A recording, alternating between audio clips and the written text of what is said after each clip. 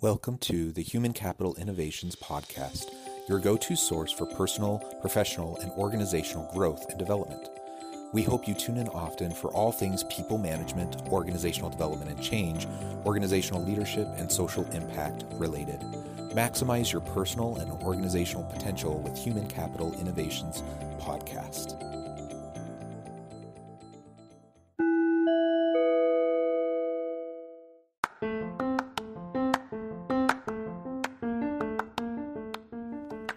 Welcome to the Human Capital Innovations Podcast. In this HCI podcast episode, I talk with William Schirmer about core leadership principles to drive meaning and fulfillment in your team.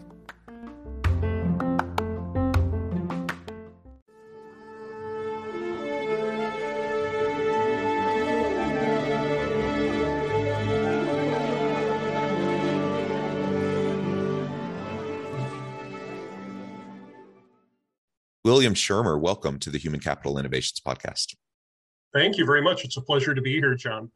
Yeah, it's a pleasure to be with you. You're joining us from the Pacific Northwest in Washington. I'm south of Salt Lake City in Orem, Utah. And today we're going to be talking about core leadership principles to drive meaning and fulfillment in your team. This topic relates to a couple of your recent books, and I'm really excited to unpack that with you and really explore these common leadership principles and the meaning, purpose, fulfillment that we all seek in our personal lives, as well as in our leadership roles, and that we want for our teams and within our organizations. And I think most people would readily say that these are important elements and that they want them. But it's one thing to say it, it's another thing entirely to do it. And so we're going to try to unpack that and figure out how we can go about doing that. As we get started, I wanted to share William's bio with everybody. William Schirmer is a senior management professional in human resources, having been involved with HR talent management and learning and development functions for domestic and international firms over more than 20 years.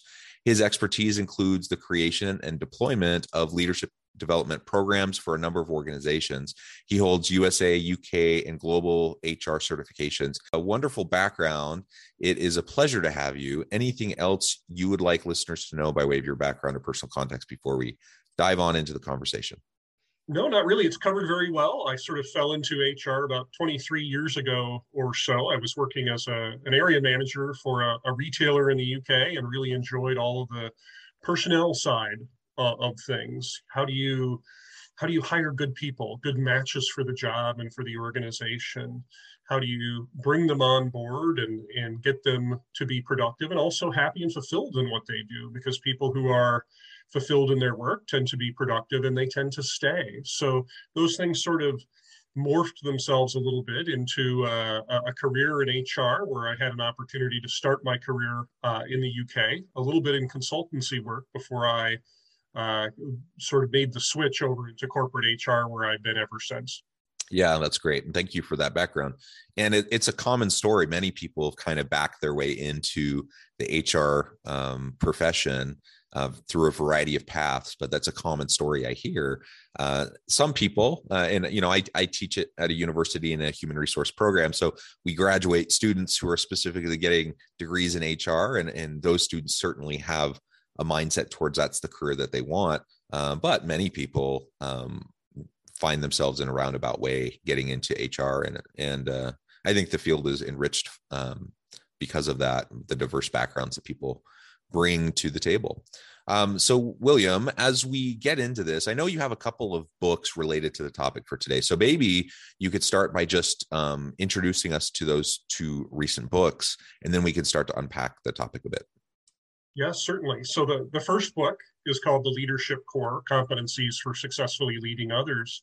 And it really grew out of a leadership development program that I had developed and implemented at one organization. And I think most of us think we have a book in us at some point, perhaps not the talent to get it all down on paper. But as I began thinking about the program, I thought, really this is a good primer for many people looking to get into the leadership arena, or perhaps who have just stepped in. And really what I wanted to do is make sure that it was relevant for leaders at all levels. And so it covers several competencies. It starts with character. and then discusses several different competencies which I think are necessary for success. Of course, that unique recipe that makes for successful leaders is never completely agreed upon. Everyone thinks there may be different competencies, and of course that's true depending upon the particular circumstances. But there's several basic competencies that are covered. Things like, how do you recruit? How do you build good teams? What is servancy and stewardship? How do you manage change, and how do you develop people? And the second book grew similarly out of the leadership development program that was designed for people who were taking that first step into leadership. And as I began thinking about the program, I really thought that this was good general advice regarding how to lead a more fulfilling life, perhaps a happier life along the way. And it started with self-management. So in that particular book, which is called Fulfilled, we talk about, again, character, but also delve into other subjects like emotional intelligence and self-awareness, resilience, how to manage stress, how to manage change in your own life, and how to develop yourself. So these sort of form the background and really have become a passion over the last few years in looking at whether you are in the workplace or at home. How do you gain a more fulfilled experience? How do you take some more joy and prosperity out of what you're doing? Again, whether it's in the office or outside of the office.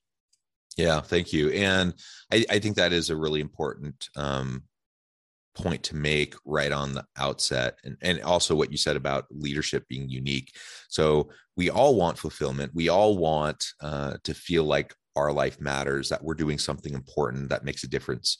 And that could be, maybe I'm a stay-at-home dad and I'm raising my kids, and that's where I get my meaning and fulfillment. That's great. Maybe I have a successful career. Maybe it's a blend of the two. And there's as many configurations of that as there are people and families, right? And there's just different circumstances. And then the same thing with leaders, different leaders in different contexts with different personalities, different styles. What's going to help them be successful? There's some commonalities, there's some common themes and principles, but largely we have to figure that out for ourselves, so we can be true and authentic in our own leadership approach. So I appreciate you also acknowledging that. Sometimes people, claim that they have kind of the secret sauce of leadership and follow my model and everything's going to unlock for you and be roses and unicorns. And that's just it. Everyone has to go through the iterative process of figuring it out for themselves. And I think that's a healthy exercise to go through, and to continually be self-reflective and introspective about your approach and how that's, in how you're interacting with the people around you, because no two situations are alike. No two work contexts are exactly alike. And so we always have to iterate and adapt and ultimately do what's going to work both for us and for our team. Yes, that's exactly right. In the book, of course, I have a biased opinion, as it represents years of work, but that you're exactly right. There is no one right way to lead. There is no one best way. And although the book is a primer and talks about certain principles that I think are probably universally well received, it's situational. And the hard reality about leadership is that it isn't taught. At the undergraduate level, for example, no one goes into a college program that says, here's how you're going to become a better leader. And it's taught on the job and through hard experience and through mistakes. And we all make them. Any leader who perhaps is arrogant enough to think that they don't make mistakes or their people don't see them stumbling is just denying reality. And we do that. And it is an iterative process where we learn and our leadership transforms over the course of our career as we not only gain further experience, but we gain further mentoring from others who are going to be able to say, here are some things that I've learned, some mistakes that I've made. And you have to mold all of that into a leadership style that works for you. And that style you're going to carry with you throughout your career, but it's not going to be universally well adapted. You also have to, of course, adapt to the new cultures that you go into with organizations and the changing needs of teams. So that's absolutely correct. It's leading in the military is very different than leading in another environment, for example. And we have to make sure that our leadership is situational and is adaptive. Quick, kind of silly example of this. I don't know if you've watched the show Ted Lasso, but such a wonderful show. I love it, and there's a lot of great kind of principles and themes that come out of that. But again, for any listener who hasn't seen it, you should check it out on Apple TV. And you have an American tier 2, like Division 2 football coach that ends up being the head coach for a Premier League soccer team in the UK. And it's kind of a case study in like good leadership practices and principles, where you have this person who's completely a fish out of water from the Midwest, who's now in the UK and trying to lead a team in a sport he's never coached ever. Right. Yet somehow, there's magic to it, because he's true to himself and he's adaptable and he's able to adjust right within a new context. So it's a fun show. It's super funny and has some good principles. So you could definitely check it out. But as you were talking about that, I thought of an example like that as someone who is willing to both simultaneously be true to themselves as well as try new things, get out of their comfort zone, adjust and adapt to meet the needs of the new context.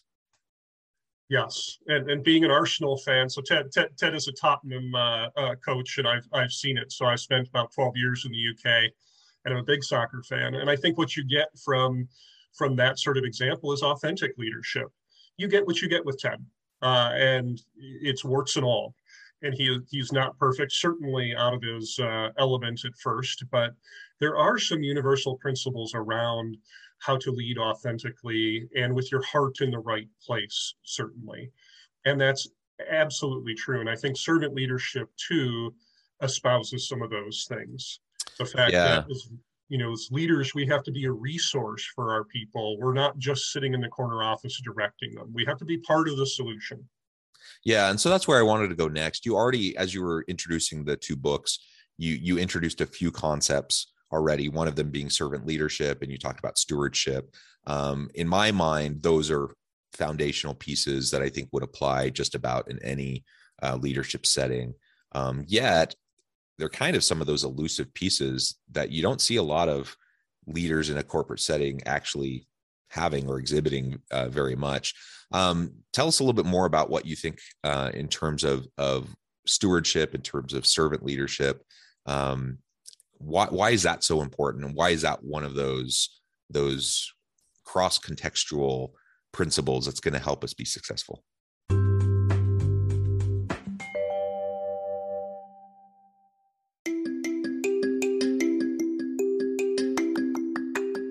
I'm excited to announce the publication of my new book from HCI Press, Bluer Than Indigo Leadership: The Journey of Becoming a Truly Remarkable Leader. Early in my adult life, I learned about an Asian proverb that translates as bluer than indigo. If you think about the color indigo, it is a brilliant, deep, and vibrant blue, what some would call the bluest of blues. To have something that is bluer than indigo is rare and truly remarkable. Contrary to popular myth, there is no one-size-fits-all or cookie-cutter approach to effective leadership. There's no silver bullet, no secret sauce, no go-to model that will solve all of our problems. The truth is, great leaders have all had their unique strengths and flaws, and have all had to discover and then pave their own distinctive path in their life's journey to fulfill their leadership potential. Bluer Than Indigo Leadership will help you discover your own path and explore those ordinary, everyday actions that will help you respond to an uncertain future and produce extraordinary results for individuals, teams, and organizations.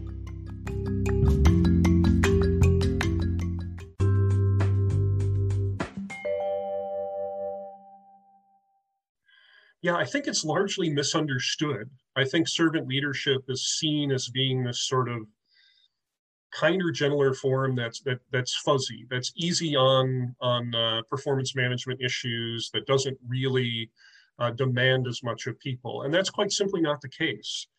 Servant leadership is really an acknowledgement, and it's more of a general philosophy.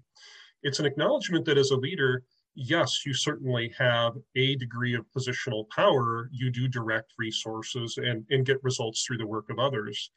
But you have to realize that after setting expectations and communicating them, that you then have to be a resource. You have to be part of the solution and not perhaps having a degree of humility that allows you to roll up your sleeves and get down in the dirt with your people and help them realize that you will do what is necessary to help them. And at times, of course, you're going to act in a position that might seem uh, almost subordinate. For instance, a leader doesn't have all the right answers, and a leader shouldn't expect that. You hire experts in your team, and you expect that in certain situations that they might take the lead, that they may be the best person to actually lead a project or initiative. And it takes a degree, again, of humility and of realism for leaders to realize that and to actually understand that they're using the collective resources of their people to get results. It doesn't mean that they lead from the front all the time in every case or that they have all the answers. And I think the good leaders, the most progressive ones, realize that. And their pride and their ego isn't threatened by the fact that they can ask questions, not know all the answers, and use the expertise of their people really well. So I am a big fan of the servant leadership philosophy in general. I think that it's a healthy way of weaving a good sense of humility into leadership. And people expect that. It's a real big turnoff for individuals who see leaders leading with an arrogant approach, not admitting mistakes, making up answers that they don't know. For example, isn't it easier just to say, I don't know, I'll find out for you, for example, or perhaps someone else. And then gaslighting later, right? When things don't work out right. And yeah. So those types of things happen. And I completely agree. I think taking more of a servant leader approach, that doesn't mean we're a pushover. That doesn't mean you have to just always give people a pat on the shoulder or give them a good job and never have those difficult conversations with them. It just means that you're being a resource, that you're authentically caring about your people and trying to support them, right? And unfortunately, a lot of leaders and a lot of organizations, that runs counter to what they've seen, the examples they've had in their career. And a lot of people, like you said, they haven't been trained up in leadership. And so they do what they've seen other people model. And so if they've had mentors over time or people they've looked up to, then they just start to do the same things they've seen other people do. And a lot of times they've had bad examples. And so arrogance and false bravado and those sorts of things are super common. And I think leaders sometimes think that's what's expected of them, not realizing that they're undermining their own credibility with their people. Unnecessarily so. They're shooting themselves in the foot. And they may even be a fairly humble person, but they portray themselves in a way that it seems more arrogant, or they have this false bravado, and it is a turnoff to most people most of the time. It is, yes. No one wants to work in that sort of environment where they feel devalued, that their opinions don't count, and where they feel a lack of respect. And that's right. I think especially early in leadership careers, first level supervisors will pick up on the leadership style of others, including executives in the culture, and think that leadership is about telling people what to do. And that's quite simply not the case. And in terms of our earlier discussion, people want to find purpose, meaning, and significance at work. They want to feel fulfilled. And a leader that makes them feel small and unimportant won't deliver on that. And people are going to leave. They're not going to leave for money. They'll find more money along the way, but they're going to leave quite simply because they spend a lot of their waking hours at work, whether it's from their home or in the office, and they want to be treated well. And I think that's what one of the biggest lessons we can teach first level leaders is it's still about having a high standard in terms of your expectation for performance and behavior, and to make sure you uphold it. But you also have to respect everyone along the way. Yeah. And I appreciate the tie-in back to fulfillment. Another principle you mentioned was stewardship. Can you unpack that for us a little bit? Yes, another concept I think that's important. As leaders, we don't own talent. We don't own the people in our teams. And oftentimes there is either the system within organizations or our own sense of self-preservation as leaders causes us to hold our people back. We don't want to lose the superstar in our team because it will be harder for us to hit our goals, to earn that bonus, whatever it may be. And the fact is, as leaders, we have to understand that we're just taking care of the talent while it happens to be with us in our team, and to prepare it for the next step in one's career. And that's really the concept of stewardship, is an acknowledgement that we want to leave things in a better place than we found them, including people's careers. And I think that's not celebrated enough within organizations, that leaders who are good people developers and who are good stewards for talent will be a conveyor belt for talent within the organization. And they really should be recognized and rewarded for that. Yeah, I think the stewardship piece is so important. And I think of one specific example in my career. Many listeners know for a time I was on the board of directors of the HR Certification Institute, a really rewarding, wonderful opportunity, a great group of people. You have a bunch of HR certifications. You probably have some HRCI certifications. And I was struck by the very first board meeting that I attended. The board chair, in conjunction with the CEO, sitting there and explaining to us exactly what you just said, the stewardship role of each individual board member, in our responsibility to leave the company better off for the work that we do. And that simultaneously means we need to support each other and lift each other up so that we can each have better contributions, and that we are constantly thinking about how do we leave our team, how do we leave our situation, our work arrangement in a better place than it was when we started. And that was reinforced over and over and over again. It wasn't the first time I'd heard it or the first time I'd seen it, but it was the first time that I'd seen it consistently in practice over and over and over again, a dominant theme in everything that we did. And it was meaningful.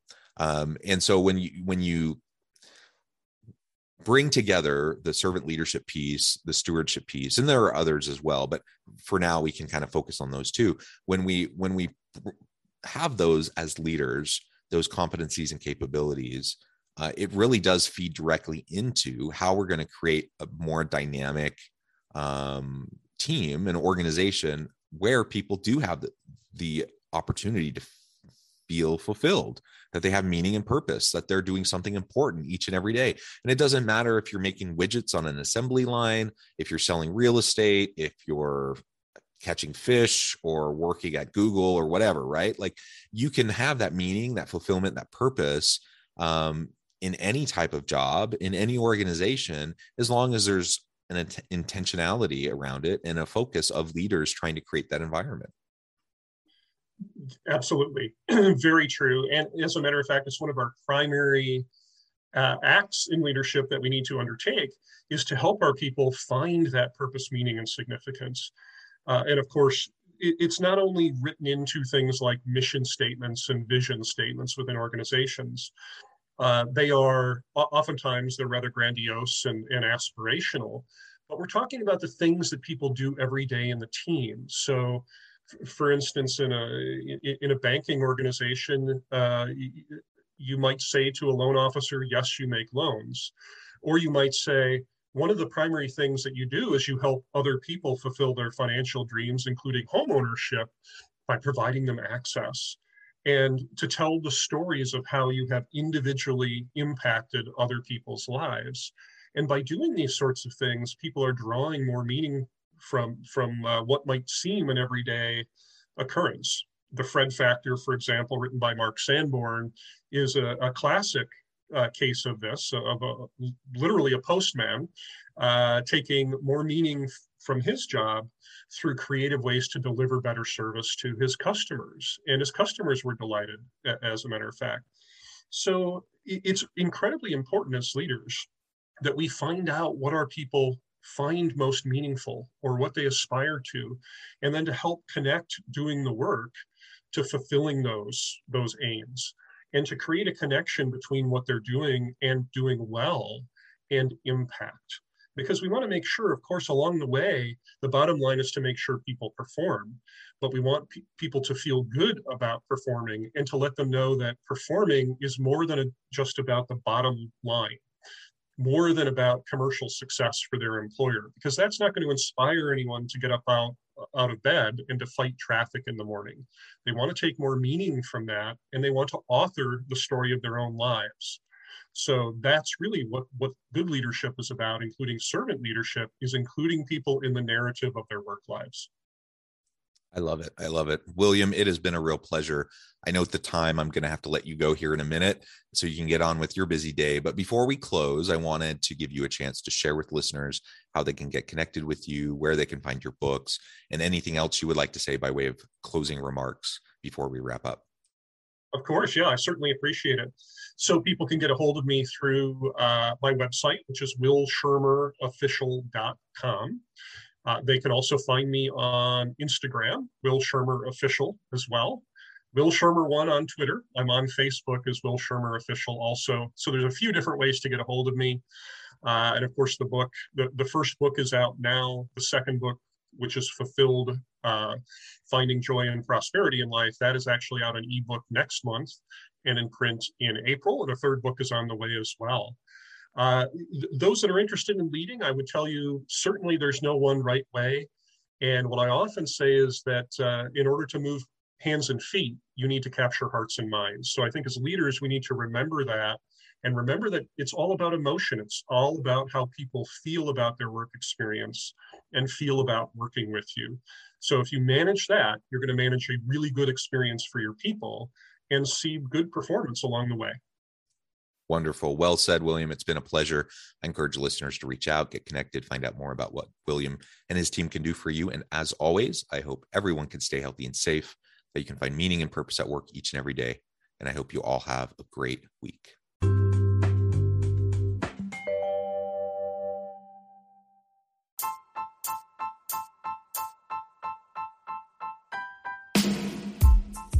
The alchemy of truly remarkable leadership. Ordinary, everyday actions that produce extraordinary results. Consider how the nature of work has shifted over the past 50 years. With increased globalization, rapid technological advancement, and the shift in economic composition, the average job of today looks very different than the average job of 50 years ago. What will the jobs and organizations of tomorrow look like? Moreover, what does this all mean for organizational leaders?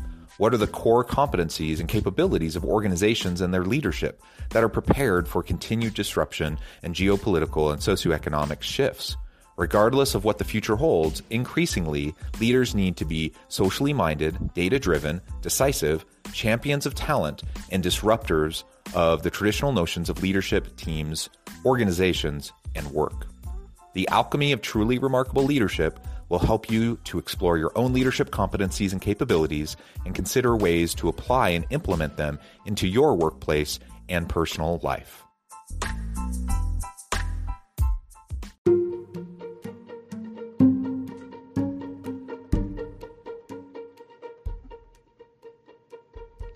Check out Human Capital Innovations magazine, Human Capital Leadership. Human Capital Leadership is a free, interactive e-magazine with the mission to help individuals, leaders, and organizations find innovative approaches to maximize their human capital potential. We publish issues quarterly in August, November, February, and May. Take a look at the latest issue and let us know what you think.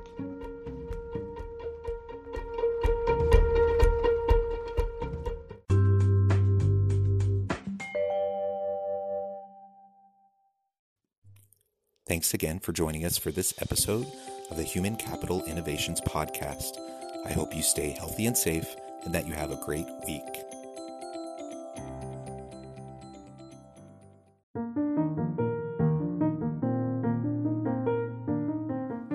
Check out our new weekly LinkedIn newsletter, Alchemizing Human Capital, exploring industry trends via original research and interviews with executives and thought leaders from across the globe. We look forward to having you join us.